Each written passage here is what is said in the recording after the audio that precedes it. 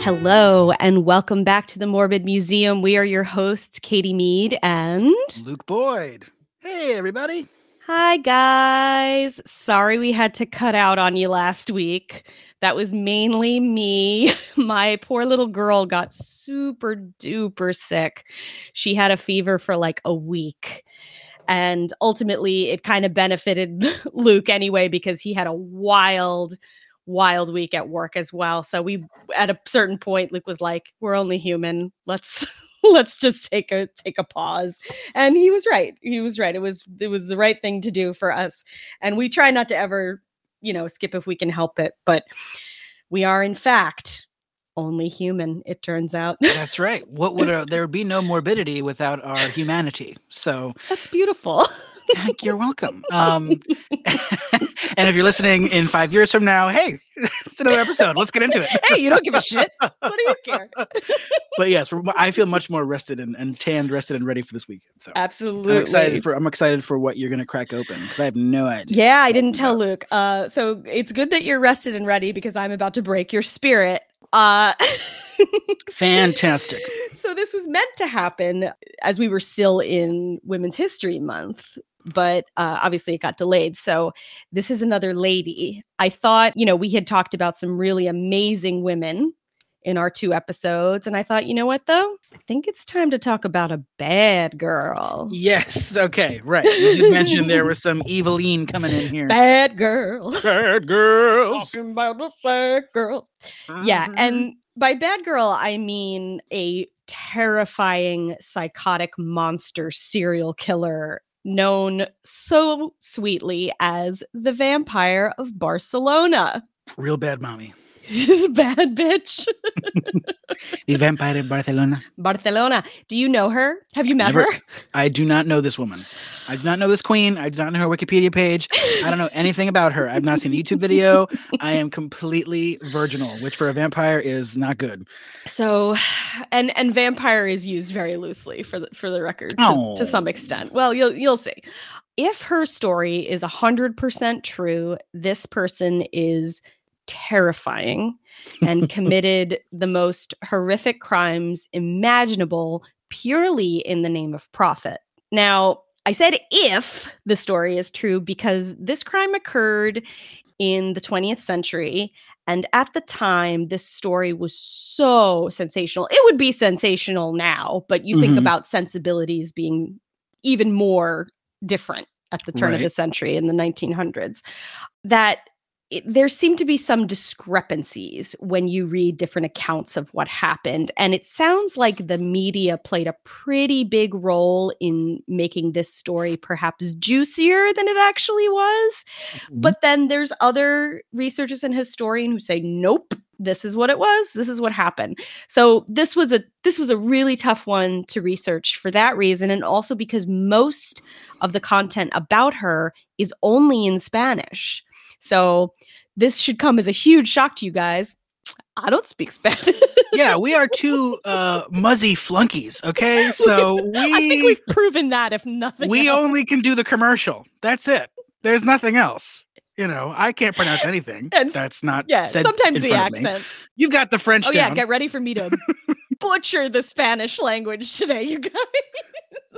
So this is hard to suss because of a language barrier and perhaps some sensational yellowish journalism. Yeah, so if any of you wonderful listeners out there are actually fluent in Spanish, specifically reading Spanish, if you want to read some of the books on her and report back, I would love to hear more. The content is sparse on this woman. This is really interesting. Right. I know. I was for interpreters.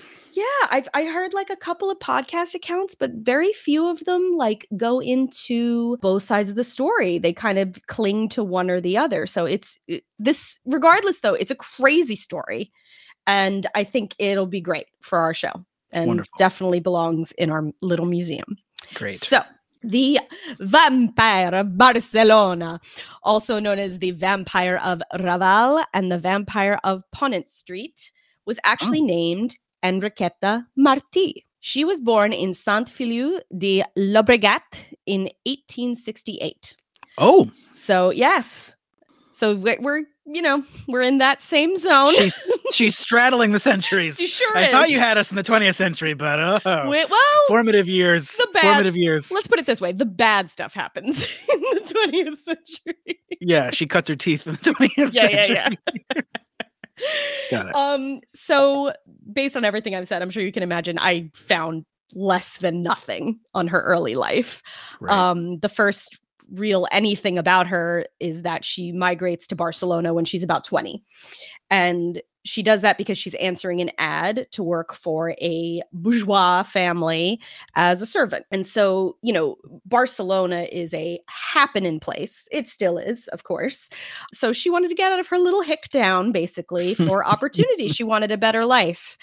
So she is a servant and she's working for a while at that. But as she gets to know the city better and gets to see how seedy the city is, she realizes the way to really make money in this town is to get into the oldest profession, my friends. Girlfriend becomes a sex worker. Okay. Yeah. Does she keep her clunky first name or does she adopt something a little more sleek? Enriqueta. It's just how you say it. Enriqueta. Yeah. Enriqueta. Miss Martí. I like you invited Martí to the party. In the city. Ole. So. Okay. This is great. So she's working at a high-class brothel, might I add. And, this is such an education for her as a young lady. And she's learning a lot about sort of what are the gentlemen of Barcelona into? And we'll come back to that. Market research. Yeah. At some point, she marries a painter by the name of Juan Puyallo. I don't know. He's really not that important to the story. There's only one part where he matters at all. But basically, they didn't have a great marriage. They broke up a lot. He didn't live with her for a lot of it. And I have a feeling from everything I could tell, he just wasn't super into her being a prostitute. Yeah, I don't imagine most husbands would be into that. Yeah, but can't live on an artist's salary either, y'all.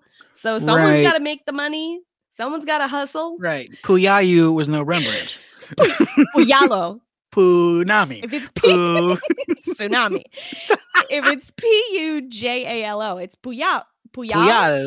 Puyallo, right? Yeah. I like that. I said it more Italian. Puyallo. It's a slippery slope with that. Whatever. Anyway. It's romance languages. Yeah. So so they hook up in like 1895 and they're just trying to survive, and she's selling her body, he's selling her art, they sell antiques. Is he painting her? Is he depicting her? No. Oh, painting landscapes while he's got a beautiful naked lady in his literally house? didn't bother looking him up at all because he's I'm sorry. So not this important. Is gonna be my thing. I'm gonna find the Puyayo masterpieces. Yes, please. Yeah. This is gonna be your new it's my new computer desktop. This is my Puyayo file. I'm on the hunt for an 1895 Puyayo. So she also becomes a bruja, which is a Spanish witch. So she learns that she can make money as a healer, and she does pretty well doing this. And again, more on that to come. But ultimately, all of this adds up to they're poor. They're poor as hell. So they are not in the minority in this part of Barcelona, in Raval. At this time in Barcelona, there are about 600,000 people, which makes it one of the largest cities at the time, if not the largest. One thing said it was the largest, and I was like, I don't know if I believe that. That seems crazy. That's us. Like London. Yeah, there were cities of millions of people. Yeah, right? London, I think I know for a fact, was more. So fuck you, whoever said that. Challenged. Challenge that article. I did. I just did. Good. So shit tons of people, numbers growing all the time. And of course, the reason being, what's going on? What's going on in the 19th century? It's the industrialization of the world. Yes.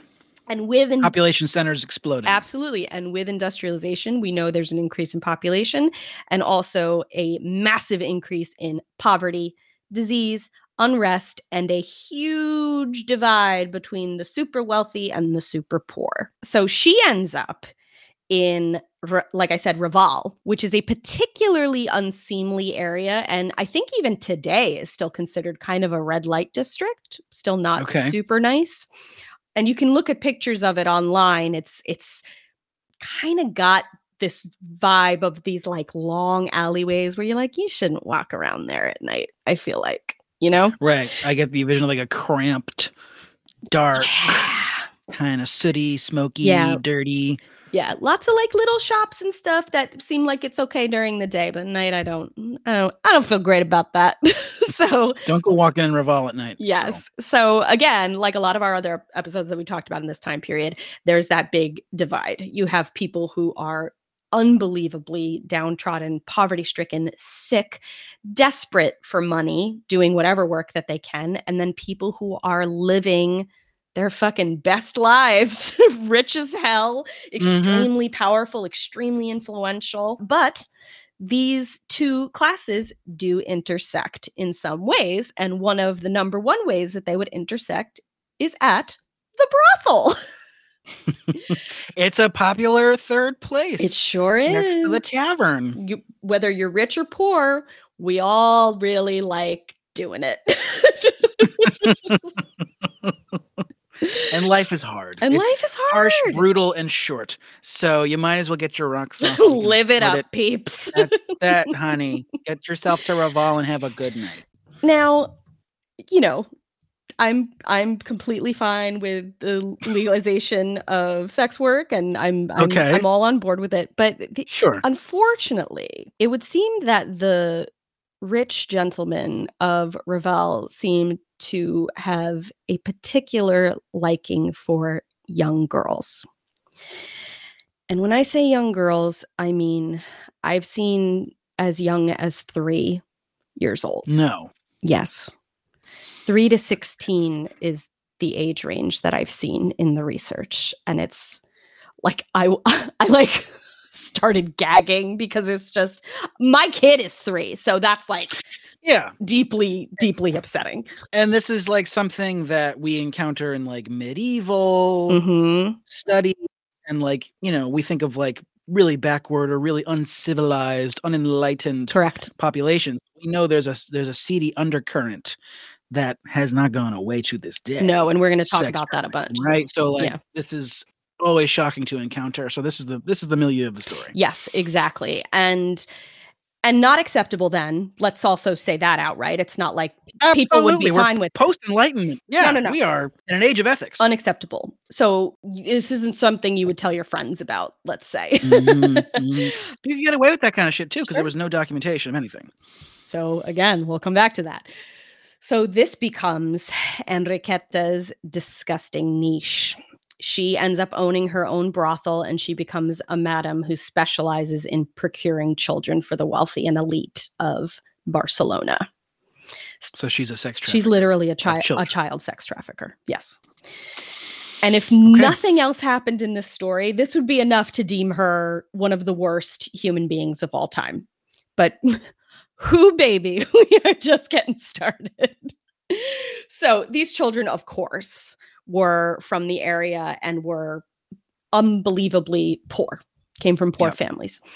Often she got a hold of them through coercion, literally like a wicked fucking witch with candy and promises.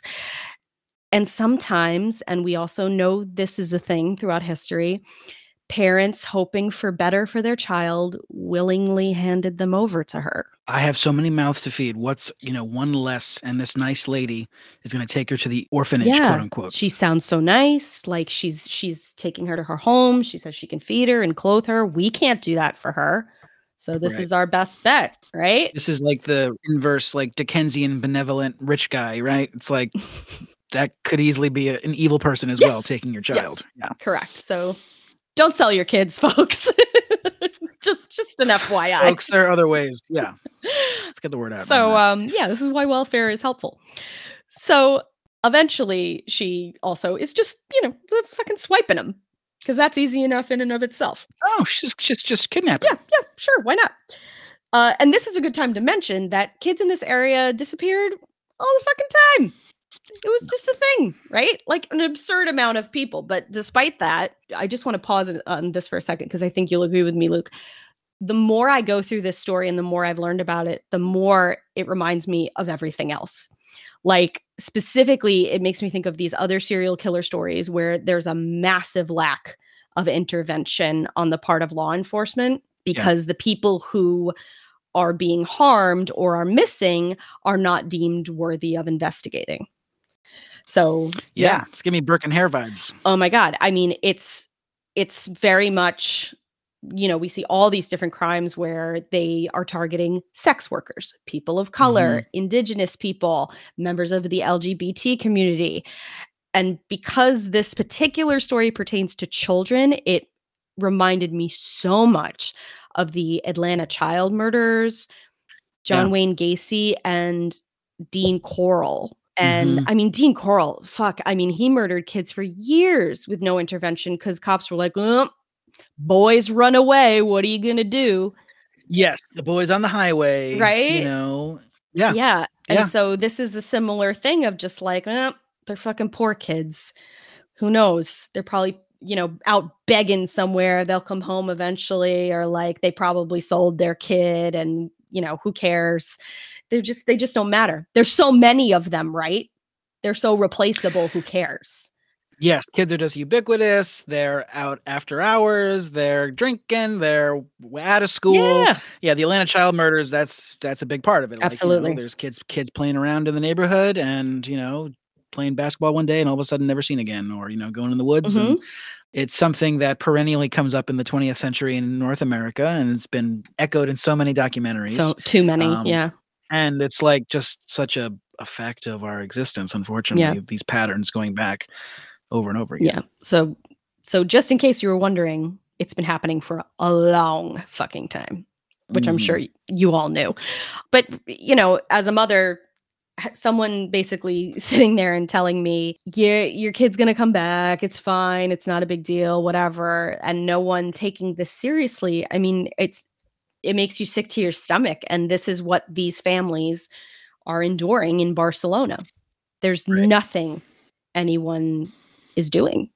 And these are people who have no means. They have no access. They can't afford any help. No. Yeah. They can't get an audience with a magistrate. They can't get anything. They're inconsequential, like beyond. So, So back to Enriqueta. So she seems to be running a fairly successful little pedophile ring until about 1909, when some local unrest upsets things significantly. Now, I am not a historian of Spain, but I know, and some of you may know, Spain is like a real hot mess through the 19th century and a lot of the world is kind of a hot mess at the turn of the century. Let's be fucking real. So they've got a lot of tension going on. There's revolutions and hatred towards the government, typical shit of the turn of the century. So a lot of this tension comes to a head in the summer of 1909. And from July 26th to July 31st, an event occurred that would be known as the Setmana Trágica of 1909, which is the tragic week, which is like, woo. And I had never learned about this, but Luke, it's actually so much like the Civil War draft riots that happened in New York, which were also fucking in July. Isn't that weird? And it's the same in that the soldiers are being forced into conscription, right? Even though they're the sole breadwinners for their family. And if they go to fight in a war, their families will have nothing. Their families will fall apart. So they're being forced into conscription. They're going to fight in a basically like colonial nonsense in Morocco that is not popular. No one wants anything to do with this fight. Like a proxy war. Yeah, and it's like Vietnam. Exactly. Yeah. And also like the draft riots, the rich could pay their way out of it, leaving the burden on the poor and the working class. Sure. So this all comes to a head, and there's fighting in the streets. There's riots, there's strikes, they're burning down monasteries and convents because somehow this all comes back to the Catholic Church being horrible. Yeah. Because some of them were, I would go so far as to say, shades of Bolsheviks, militarist, anti-colonial, anti-clerical, There's waves of anarchism it's and a tough revolutionary time. spirit. Yeah. And we've talked about this, that Europe is Yeah, brimming that's with ricocheting around. Absolutely. Yeah. And Spain is no exception to that. Toss out the old order. Yeah. And just like the draft riots, it also only stops because the military shows up and says everyone needs to fucking stop it. Right. And of course, there's an aftermath. Police and army casualties. There's 8 dead, 124 wounded, and like something like 104 to 150 civilians are killed. And like 1,700 people are indicted in military courts, and 5 were sentenced to death for inciting the riots. It's pretty bad. Yeah. So again, very comparable to New York draft riots. And because of this insane lawlessness, the government tries to really crack down on crime in general. And of course, that's bad news for Enriqueta Martí, because, she's operating a fucking child brothel. And it's found out, which is great. But what's crazy is that according to records, she is never brought to trial and is ultimately released from prison. That's suspicious. Why is that? Why do you think, Luke? Why do you think that this woman would be set free? Because perhaps someone in authority was one of her clients who would shelter her from punishment. That's option A. Option B is one of her clients said, hey, judge, police magistrate, whoever, here's a buttload of fucking money. Just let her go. Who cares? Right? Because everyone's on the take, right? So tale as old as time. And this is a providence of the rich, this kind of evil, illicit, right? Like we hear about, whether it's true or not, the pedophile rings of like the highest levels of government in our country, whether or not it's sensational, it comes from something that did happen at some point. Yeah. And it makes total sense that a lot of, again, think of the Catholic Church. Absolutely. And the comeuppance of the 20th century, the keepers. It's and all not like that. This stuff doesn't going on happen. for a long time. So it's understandable why there are conspiracies, as nutso as because the shit happened at one point. Yeah. And it's hard for people. Once you're burned like that, it's hard to trust. I get it. I really do. So she seems untouchable because she's got a lot of information.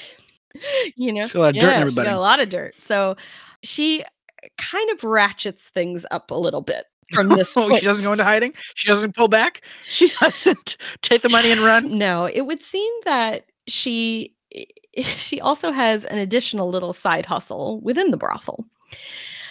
At the time in Spain, apparently superstition was said to how do I say this in a way that's not just hit it. I'm just going to try. I'm just going to try. Yeah. Basically, women believed that a treatment for, let's say just like a serum of youthfulness would be the blood of children. Yeah. And eating it.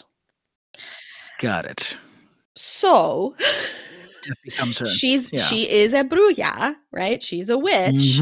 So this is the part of the story where it starts to get a little more wonky in terms of fact and fiction. But if it is true, she was now also procuring children to murder them and take their blood, their bone, their flesh, and turn it into potions and poultices and creams and drinks and all kinds of stuff. So she's catering to the wealthy men via child prostitution. The carnal desire. She's catering to the wealthy women by giving them this illegal, evil beauty regimens.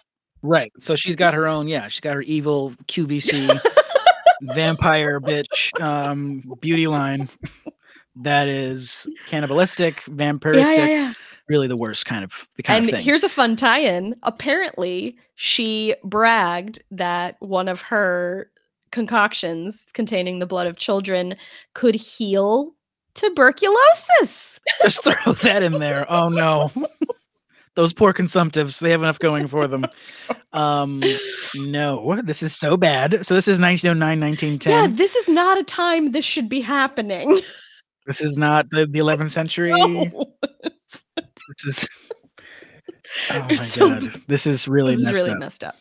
So by 1911, yeah, we're already 2 years into the future, people. 1911, the rumors that were once whispered are starting to grow into more like a, hey, where'd all those kids go? Oh, no. And more children are actually being reported missing. And as I mentioned before, previously authorities did little to investigate, but the outrage is at an all-time high and people are fucking pissed. So the civil governor of the city, Manuel Portela Valladares, is how I've decided to say his name, whether or not that's accurate. Beautiful. He makes a public statement. When I'm pronouncing Spanish, my inspiration is always the monorail from Disney World. So that's why I have to do that voice. But anyway, he makes a public statement and says basically like, what? There are no missing children. You guys are fucking crazy. Right. Classic politician move. Just pivot. Yeah, the kids are all right. It's fine. It's 10 p.m. They just ran away. You're a bad parent. Where your children are. You're a bad goddamn parent. You know where your children are? They're in the brothel. Yeah. And why would he do this? Why this pivot? Because what did I tell you about 1909 and about Barcelona in general? He's scared of more fucking riots and unrest. Right. So this is probably being also handed down to him from higher government, being like, you got to squash this shit. We don't. Because if Enriqueta is exposed, that will also cause a riot. Whereas if the children continue to disappear, that maybe could just simmer and boil and they can try to, lance it or tamp down the energy, right? With so many platitudes. Yeah, or maybe also begin like quietly investigating and trying to figure it out, but like trying to keep it as quiet as possible, right? Correct.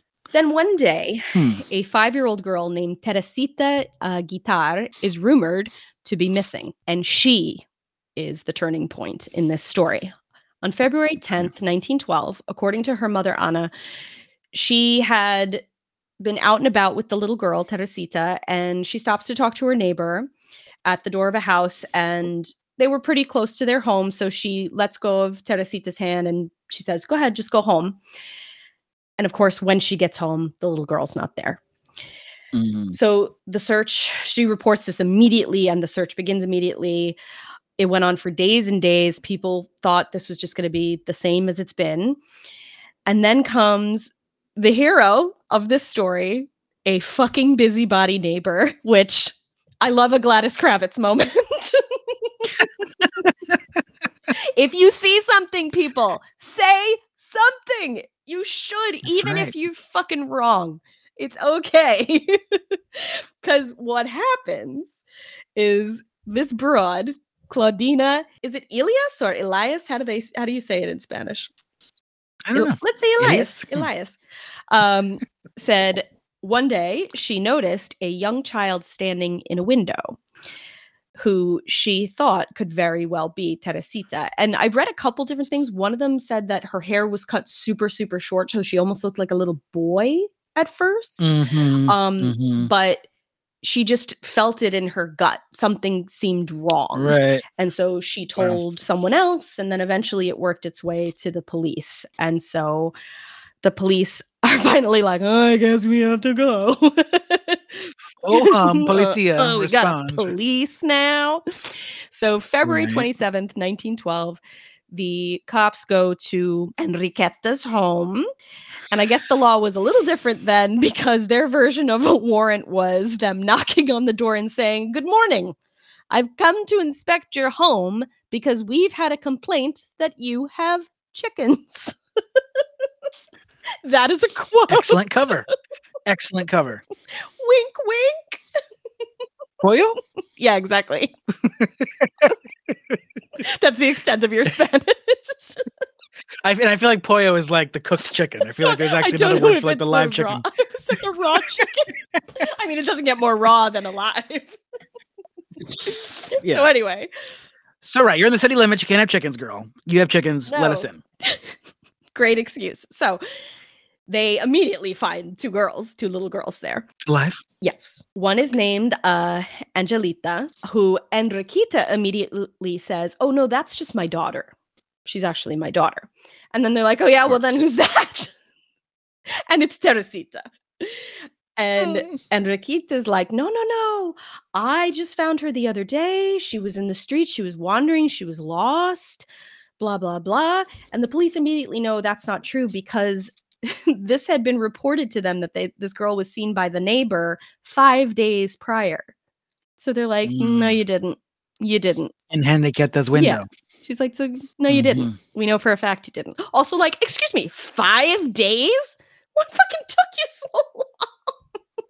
Right. The girl maybe had been shy. Didn't want to tell you who her parents were, but come on. Anyway, so they arrest Enriqueta Martí. Yay! Yes. God save whoever the government was. Those guys. And they know who she is. She has a bad reputation for, corrupting minors. Being a bruja. And they interview Teresita, and she tells the police exactly what happened and basically said that she was approached by her in a very sweet way. And she said this exactly, this is the quote, "Come, pretty, come. I have sweets for you." Which is just... Come, little children, I'll take exactly you what away. That is literally the genesis of Stranger literally Danger. a witch. Yeah. Oof, that's so terrible. Do we know? Yes, there's photos. Yeah. Okay. And spooky, or would she have been like charming? Was she Google pretty? her real fast. Go ahead. She's actually fairly pretty. Yeah. I mean, she's all right. She's all right. For a child sex trafficker. Oh my God. No, I mean, and you don't know, there's like one photo of her, but you don't know like what she would be like in real life, right? You don't know how, if she would what is her smile like? Is she charismatic? Right. Charm. No. Eyes, Of course. She looks kind of vacant behind the eyes, but yeah, I mean, she's not like a strega, like an old, she's she's not middling age at this point because she's 1869, so it's like she's 40. She's 40. Yep, she's 43, I think, when she gets arrested. Yeah. So, yeah, Teresita says that's literally what she did to try to lure her, but she did have stranger danger and she tried to get away, and that's when she says she covered her head with a black scarf and took her away. Oof, geez. Super witchy and scary. Teresita also says that she had heard Enriqueta stab a little boy who had been living there named Pepita, and I guess Enriqueta didn't know that Teresita saw that, but yeah, so she's spilling all the beans on what it's been like to be in that house for the last, at this point, I guess it's like a couple weeks. She is reunited with her family, of course, and the police begin investigating the apartment. And she didn't just have this one apartment. There was the space where the brothel was. There was the space where she did kind of her witchy shit. There's where she lived.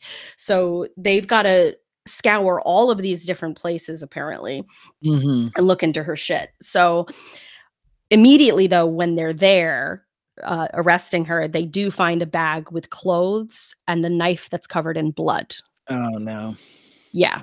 And they go on to these other places and police find bloody clothing. There's kind of blood everywhere. A bag of dirty clothes, small bones, preserved human remains, skeletons, powdered bones, all of the ingredients that she would need for her, right. She's mortar and pestling and boiling and conjuring. What a bitch. They found fake ceilings and walls that contained human remains.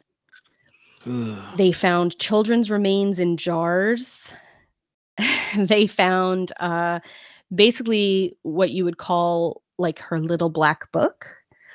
Lots of letters, coded somewhat, but it's believed that it was very clear, like the names of the clients. Yeah. They dug in the yard as well, and they found a skull of a 3-year-old, numerous bones of kids 3, 6, and 8 years old. Yeah, I mean, it's damning evidence. So, she confesses to owning a brothel and selling the children to men, but she's not talking about the murder. She's not the killer as far as she's concerned. No. She's a businesswoman. It's the men who are the monsters. That's like what she's saying to the police. And ultimately, her husband is interviewed. And he's like, yeah, Angelita, that's not our kid. We didn't have any kids. Threw her under the bus. So Angelita was actually his sister's baby that Enriqueta had stolen in childbirth. Whoa! And she had told his sister that the baby was stillborn. Oh, so she stole her niece from her sister-in-law. Yes. So this becomes another narrative where her defense is saying that she's mentally ill and she kidnapped these children because she herself could not have children because she supposedly has some sort of issue with her uterus. And the blood that's everywhere is from her uterus. And she ultimately is dying from uterine cancer. And the husband says, like, one of the reasons why they struggled as a couple was she wasn't right, like mentally, like she was off. And some of the sources say it was the inability to conceive, to hold a pregnancy is what made her so fucking crazy. Why it would make her become a child sex trafficker? I don't really know if there's an excuse for that. Sure. Yeah, I can understand the mental health issues and maybe kidnapping.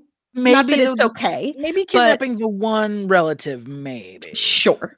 Yeah, make you my daughter. You're my daughter. Yeah.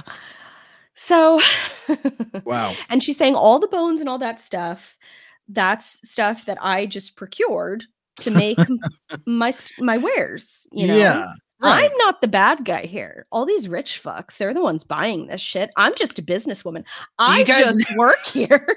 Do you guys know the bone trade laws? They're bullshit. Okay, I can do whatever I want. Basically, you can't prove anything. Possession is 9/10 of the law. Hello. Now I'm gonna get my chickens, and I'm gonna get out of here. Chickens, you got me on that. Okay. All right. I'll pay the fine. I'll pay the fine for the boyo. Okay. And oh my God. Yeah. Is there a relative number? No. Okay. We do not know. Everything is so abstract. And it's bones and pieces and shit like that. Different processing, grinding. Yeah. And so there's no way to know at all. Yeah. Again, if it's true. Because very quickly the media gets on this story. And they're the ones who call her the vampire of Barcelona.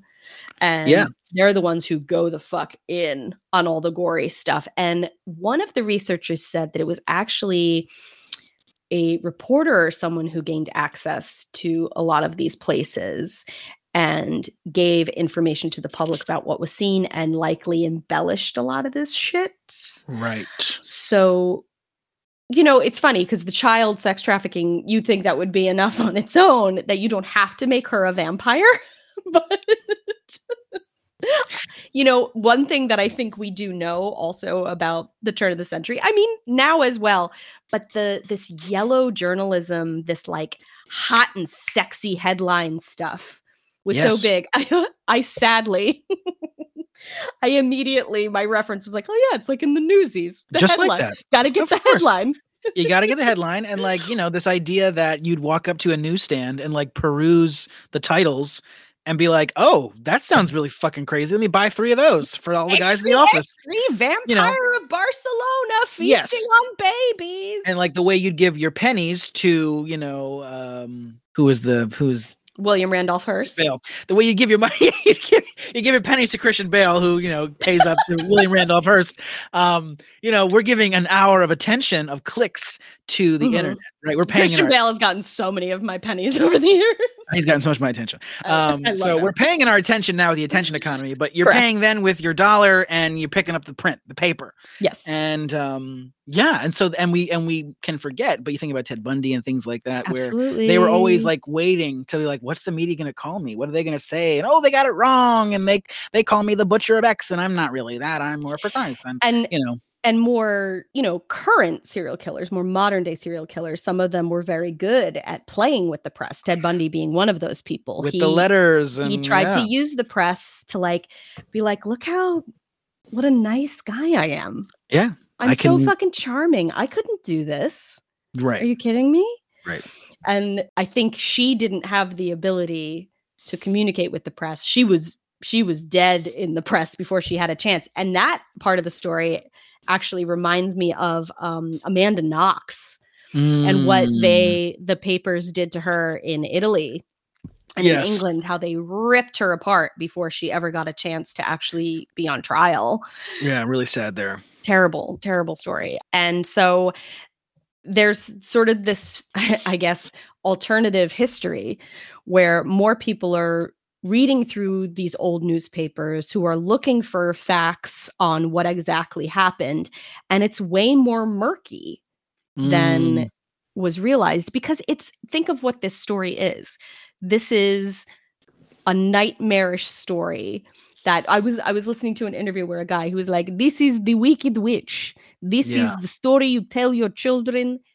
I'm sounding Russian. That's not Spanish. The boogeyman. It's prophecy. It's all of that. It's the same thing. It's like, we found this person. Let's excommunicate them, crucify them. Don't let go of your mother's hand, or Enriqueta Martí will take you away. Yeah. And we love it. We're repulsed by it, but we love the story because it's life affirming. It's also, part of the a way to compel good behavior of your kids. It's all about the kids. This is fascinating. I wonder if there's like documentaries. Nada. Fucking nothing. I know. So what I'm hoping is that there's a building interest in this story at some point, and more things get translated from Spanish into English, because I want to read more about what actual historians and researchers have found on her. Because a lot of it's, if you Google this, guys, you're going to see tons of like murder serial killer on YouTube and like stupid countdowns and like saying without question that she was a serial killer and she did all these terrible things. Like the auto speech, like Enriqueta was a murderer and she killed at least 45,000 people. Yeah, 45,000. Blood was found in her house. Yes, exactly. We got to get on the Morbid Museo podcast, our sister podcast. I know. Spain. Where are you? Mi compadres. Oh my God. I love how, I don't love anything about this, but I am intrigued by how underexplored this subject is, because you and I'm amazed, looking for something that we're like, this has been raked over. This has been done a million times. This really hasn't been at all. This is fascinating. And if it's got to be something more than just the language gap, because it's not a big leap. It's not like Spanish is a remote language, It's because the story is really fucking good. Yeah. I think it's really good as it is, and why would you want to mess with it? That's true too. And isn't that what the yellow journalism is all about? Print the legend. That's what sells the paper. And, we have seen kind of in recent times with some of these documentaries, you and I have talked about, the newer Son of Sam documentary and some of these other things, the John Wayne Gacy stuff, where it's like there's more conspiracy, there's more going on. So one of the thoughts about Enriqueta is that she's kind of a scapegoat, that she becomes, none of these guys are mentioned in these papers. Right. She's the only villain in the story. She's the face on the newspapers. And this helps to actually quiet down the fact that no one is releasing this list, even though initially people know it exists.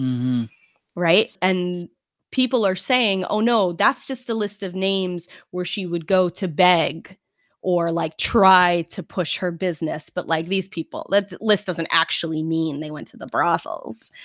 Right. So yeah, we don't know if she had accomplices. I think she would have coughed that up right away, because it sounds like she was ready to squeal on a lot of these people.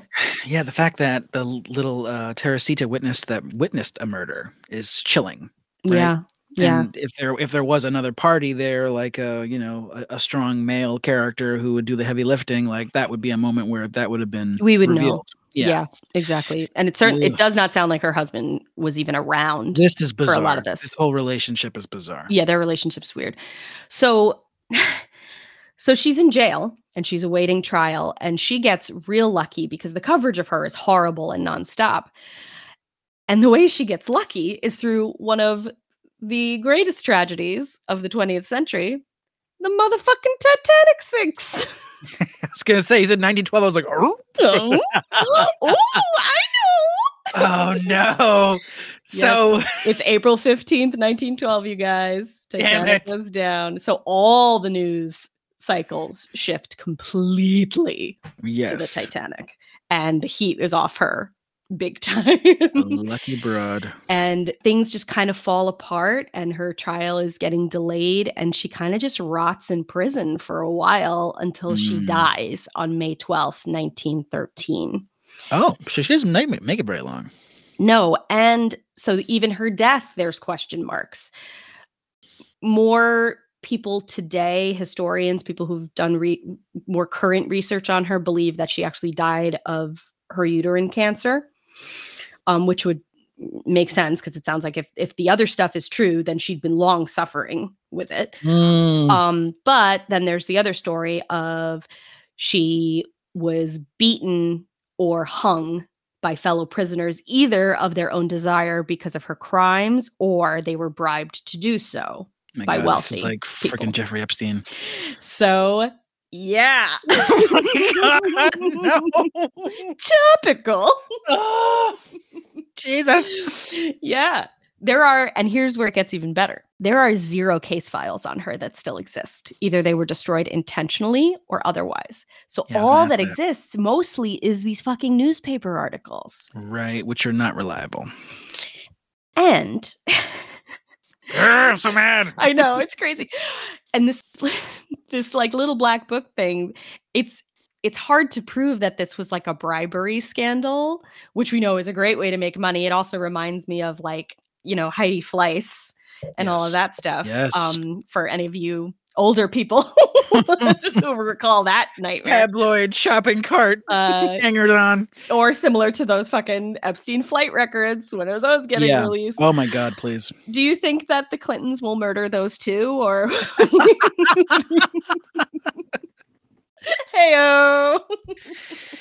Got him. So there's no evidence trail, there's no forensics, there's nothing. So there have been some forensics. Apparently the bones that were uncovered, all of that forensic evidence, they were adults. And it seemed that they were a lot older, like how long they had been there. And that the odds are perhaps instead she had grave robbed them. Right. She's digging, procuring. Yeah. Because isn't that easier than killing someone? Isn't it? I don't know. Stealing hair. Stealing children. And yeah. I mean, it's a lot of work, man. It's a lot of work. It's a lot of work. I can't even drag my kid out of Target, man. It's it's a lot. So yeah, it's a crazy story. I don't really know what's real and what's not real. And when I listen to these more recent historians and researchers talk about it, I become like a doubter of them, where I'm like, are you just like an apologist? You're trying to come at this from like a feminist perspective of this woman was being blamed for the horror of men and what men were doing? Or is this like, you just don't want to believe this is part of your heritage, that this is such a horrible thing that happened, that you have to find a way for it to not be true, which we see a lot with conspiracy theories, right? Or was she just a distraction from the fact that the city was in horrible turmoil and, she really took the heat off of the government at the time because everything was so fucked in Barcelona. Right, and she was able to operate, which was part of the dysfunction of the government and the civil order, right? But it was it's a way of taking some of the blame and the shade away from the powers that be. She makes for a fabulous distraction from all the other shit, from the disgusting pervy men, from the government being a disaster, from the police being inept and also corrupt, because it is discovered that they knew about these child brothels. Abductions. Oh, the brothels. Oh, God. Yeah. So everyone's a shady bitch. So this is like a classic like documentary subject, because this is the the best kind of documentaries that we watch are those where you watch it over and over again and you get a different take every time. Yep. And a good treatment of this would dive into all those angles. This would be an 8-part series. Oh my God. It would be fucking on Serial podcast. Like it is. Yeah. a whole damn thing. So yeah, we need to flesh out the records. Don't say flesh out. Oops. We need to bring to light. Suss we need out? to translate. Yeah. We need to decode. Yeah, so it's I think when you are relying heavily purely on periodicals, it's hard to know just how true something is, because newspapers, I think we all know, they are at the end of the day written by human beings who are trying to sell newspapers. It is a capitalist product. It is, trying to have you're trying to buy it. They want you to buy it. And all the more reason you got a whiff of a story that's interesting, that's kooky, that's horrible, that's violent, that's morbid. How can I make it as morbid and as sensational as possible? Yeah, as a way to attract your eyes and your fingers on the newsprint. Okay, is there a landscape access point for this story? So yeah, obviously she doesn't have her own museum or anything dedicated to her. Does she have a grave? What's the deal? So she was actually buried in like a pauper's grave, like a mass grave, because she's just a broke madam, basically. So yeah, I don't know if we know exactly. As far as I could tell, there wasn't like a headstone or anything like that. It sounds like she was just kind of chucked. But you could, if you were so inclined to do so, visit the street, which it was called Carrer Ponet. So yeah, now it's called like the Carrer de Joaquin Costa. And it's not like there's a marker or something where it happened. It actually is, the area is like very Pakistani and Filipino now. And I think her specific apartment, which would have been number 29, it's now a very scary, haunted, terrifying fruit shop. No. Yeah. So there's nothing really to look at per se, but you could walk the streets where she once walked. That's as much as you can do. And they will talk about her on spooky tours of Barcelona and stuff like that. But I mean, it's pretty recent, and her story is pretty shameful if it's true. Shameful in either direction. Either all the shame is hers, or all the shame is the government and the police and everyone. If she's innocent of half a thing she's accused of, she's still pretty despicable. Yep. And that's that. The more you know. I'd like to know more about this. As I Googled the gentle lady, yes, I saw there's the Barcelona Vampires film from 2020. There is a movie. It is in Spanish, but I do want to watch it. That sounds like a date. I think it has subtitles. It needs to have subtitles. Please, come on. We have to have subtitles. Yes, it also is. It leans into the more common story. None of the things that I was mentioning today. Oh, really? Oh, yeah. It goes into the murder, her being a child murderer, blood-sucking monster person. Yeah. Well, it also it gives me a lot of, this is in a movie like this, we would think of it as being Grand Guignol-esque, but it's based on real life. So all of these stories and tropes usually have a genesis in some horrible thing that happened. And it's an interesting interplay between history, art, commemoration, tourism, what we talk about on this podcast. So you did it. I did it. So did it. And this is so great. I mean, this is so horrible. Strike. Thank you for sharing. Thank you for sharing this story. This has been a really interesting, wild ride. I'm really inspired to learn more. Yeah, me too. I hope we find more. And again, Spanish language listeners, let me know if you come across some things. There's so many newspaper articles that I could not access because of language barrier. I wasn't able to translate them. So let me know. Yeah. Interesting. Thank you for listening to this episode of the Morbid Museum Podcast. Please remember to rate, subscribe, and review to the Morbid Museum Podcast wherever you listen to podcasts. Please email us at themorbidmuseum@gmail.com. Follow us on YouTube, on Instagram, and TikTok at The Morbid Museum. And please join us on Patreon. Become a More Buddy today. We appreciate your support and keep listening. And until next time, we'll see you for another gallery talk inside the Morbid Museum. Bye-bye. Bye.